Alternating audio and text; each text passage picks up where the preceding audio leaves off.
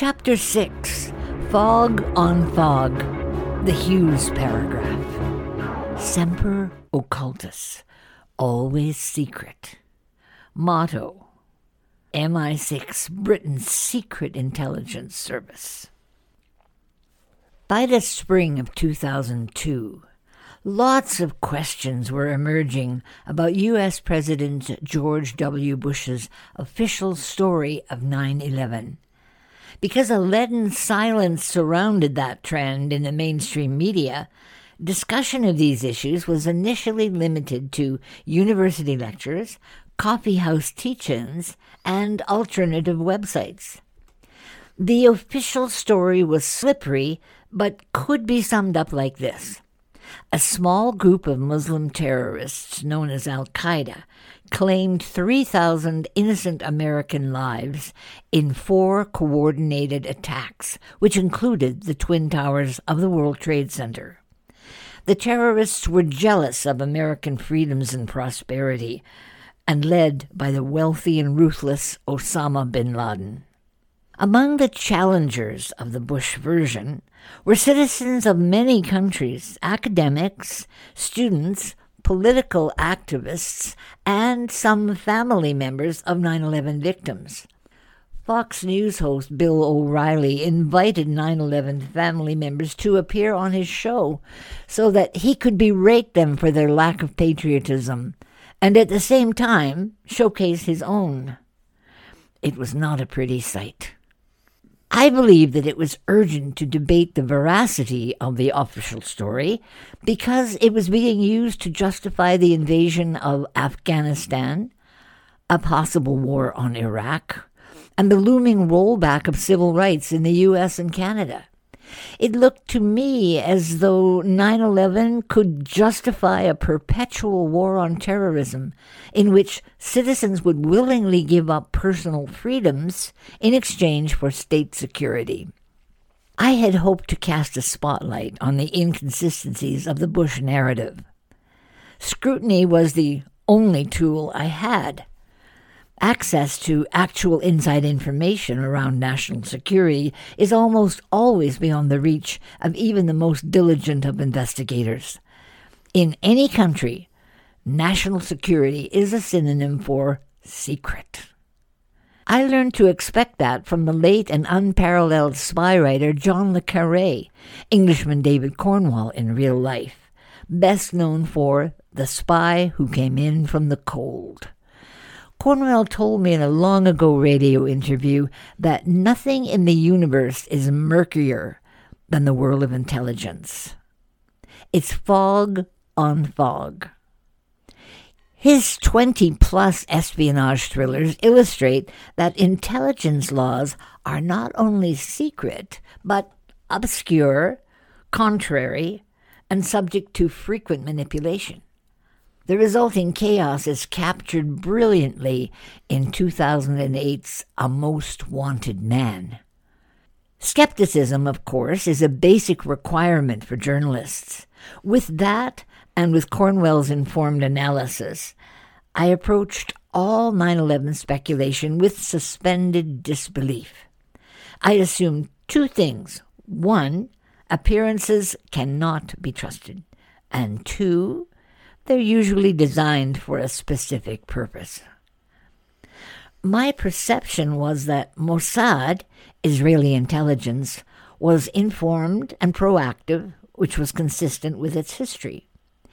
In Get the Truth, I reported Mossad's claim to have forewarned the American authorities of the coming attacks. Unsurprisingly, details of the warnings were not revealed by any source I found. My sources were several other credible publishers of Mossad's claim. They included the Jerusalem Post, the London Daily Telegraph, and Fox News, among others, none of whom, to my knowledge, had been accused of anti-Semitism. I was astounded then to be so maligned. I believed that if Mossad had alerted their American allies, they must also have alerted their nationals, whom they perceived to be in danger. I saw no malice in that action. Further, my understanding was that no country is entitled to bypass the government of another and alert foreign nationals of perceived danger. Sharing foreign intelligence with American citizens was the exclusive right of the U.S. government. If such a protocol applied, Israeli intelligence could not have shared any information directly with American tenants in the Twin Towers before September 11th. The stunning fact was that whatever American intelligence agencies knew about forthcoming attacks, the American government took no apparent action to protect their citizens. The fatal negligence and incompetence appeared to be theirs alone. The former Israeli tenants bore no responsibility that I could see, and Mossad appeared to have acted to save the lives they could. But I left myself vulnerable when I wrote, Israeli businesses, which had offices in the towers, vacated the premises a week before the attacks, breaking their lease to do it. About 3,000 Americans working there were not so lucky. Those two sentences would eventually be referred to in law as the Hughes paragraph. That clumsy juxtaposition of those sentences was eventually used to distort my character and crush my chances to win a seat in Canada's Parliament. The information about the move from the towers was provided by independent American journalist Mike Rupert in his seminal book about the world's declining oil economy, Crossing the Rubicon.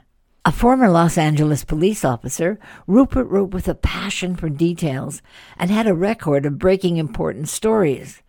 Among others, he predicted the financial meltdown of 2008 and its lack of consequences for the guilty, who prospered beyond their wildest dreams. Rupert claimed to have two independent sources about the move, both of whom insisted on confidentiality, which he refused to break. A later explanation offered for that move was that the exiting firm had decided to leave months earlier, breaking their lease as a routine cost of business. Any further details from Rupert's sources were sealed forever when he allegedly committed suicide in 2014. In any case, the focus of my column Get the Truth was that not one Canadian should serve in Afghanistan until the true motives for a new wave of U.S. military aggression in the Middle East were established. I considered this the real work of journalism, an alert that, as usual, more was going on than met the public eye. My column was an invitation to think. When I filed that fatal column in 2002, a seemingly impenetrable fog hovered over the truth of 9/11. 20 years have passed, bringing a wave of citizen inquiries and scholarly publications examining contrary claims in the official story. For many, 9/11 remains the most brazen false flag operation in history. Others fully accept the verdict of the 2004 9/11 Commission report, which affirmed the original culprits and their motives. According to Harvard University's Kennedy School, the retaliatory war on Afghanistan, though never declared, is America's longest war, costing $2 trillion borrowed dollars and at least 250,000 lives. The war also generated 2.5 million refugees desperately in need of a home. Ultimately, 158 Canadians were killed serving in Afghanistan. Canadian Armed Forces report that 191 veterans of the war have committed suicide.